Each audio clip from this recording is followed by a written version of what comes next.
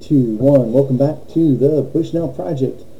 Good to be with you this morning, or whenever you do listen to this. And I pray that this is good for you, gentlemen, and young and old, married and single, and whether you're a father or not. So, we're in this study of Genesis, and we're going to jump into Genesis chapter 16.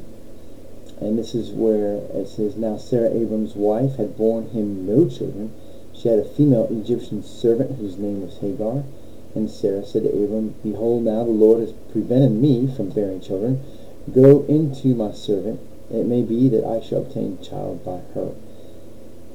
And we know the story. Abraham listens to her and goes into Hagar. And sure enough, Hagar becomes with child. And of course, Sarah is very jealous. And Abram tells her, "Well, do with her what you want." And she is very mean to her, and so Hagar flees. And it's interesting here that it says that that then Sarah dealt harshly with her, and she fled from her. And in verse 7, the angel of the Lord found her by a spring of water in the wilderness, the spring on the way to Shur.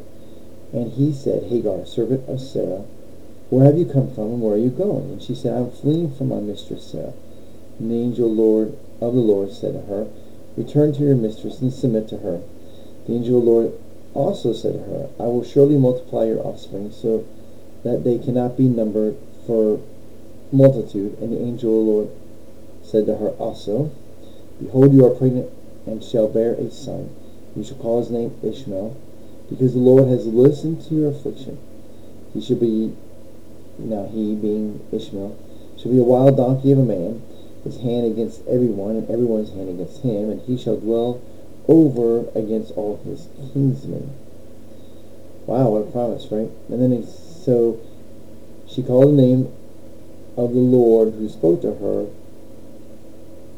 You are a God of seeing. For she said, Truly, here I have seen him who looks after me. Therefore the well was called Ber Lahoroi, that lies between Kadesh and Bered. And Hagar bore Abram a son, and Abram called the name of his son, whom Hagar bore, Ishmael. Abram was 86 years old when Hagar bore Ishmael to Adam. So, interesting chapter of, here in a very ancient writing, we are reading about two women and their choices, or really one woman who is a master of another, and how the master is cruel toward the mistress, or the servant, and how God responds to that. So we can get into all about, what was Abram thinking? Abram's already proven that he doesn't always think. He has lied twice about who Sarah is.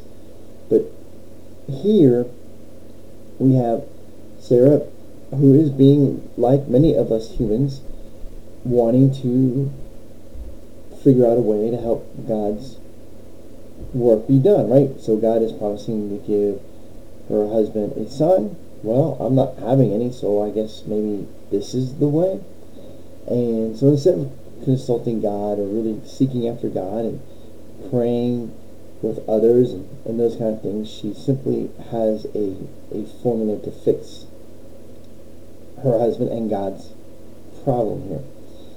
And we do that so often, don't we? We're always trying to fix others, and we always have a way we think others ought to live their life, or how God ought to accomplish something. And I can remember in my not so mature years as a Christian, really thinking of who God should save, because they're famous and they would help more and more people come to the Lord. And now I've seen through the years how famous people do get maybe born again, but then how they fall away, and how some come into the church and then fall away with them.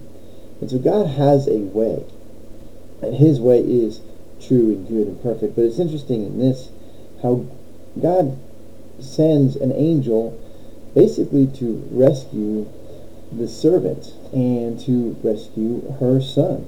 So Hagar and Ishmael really are rescued by returning back to Sarah and to Abram, really.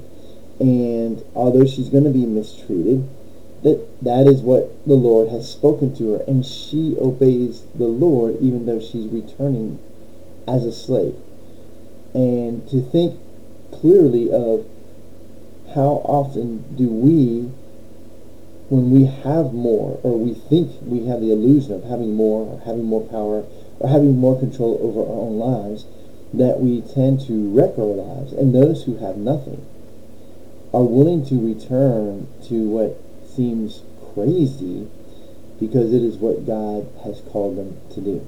Are you willing to do the crazy if God asks you to do it? So, we men, we need to not be, we need to be men. And that does not mean that we are violent. It doesn't mean that we need to beat down people. We do need to stand. We need to stand up and stand for good and righteousness and be mature. We need to be mature enough to handle ridicule. We need to be mature enough to handle people disagreeing with us. And we need to be mature enough and responsible enough and strong enough to face them, not for personal gain, not to be violent, but to stand up for what is right and just and pure and good. And so, what do you know of today that is right and just and pure and good that maybe you need to stand up for?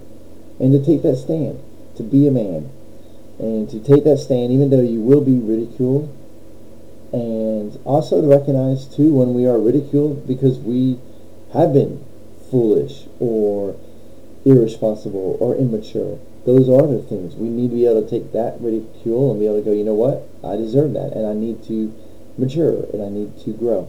Here in this chapter, we have a slave servant who ends up really being mistreated, but is the one that God rescues.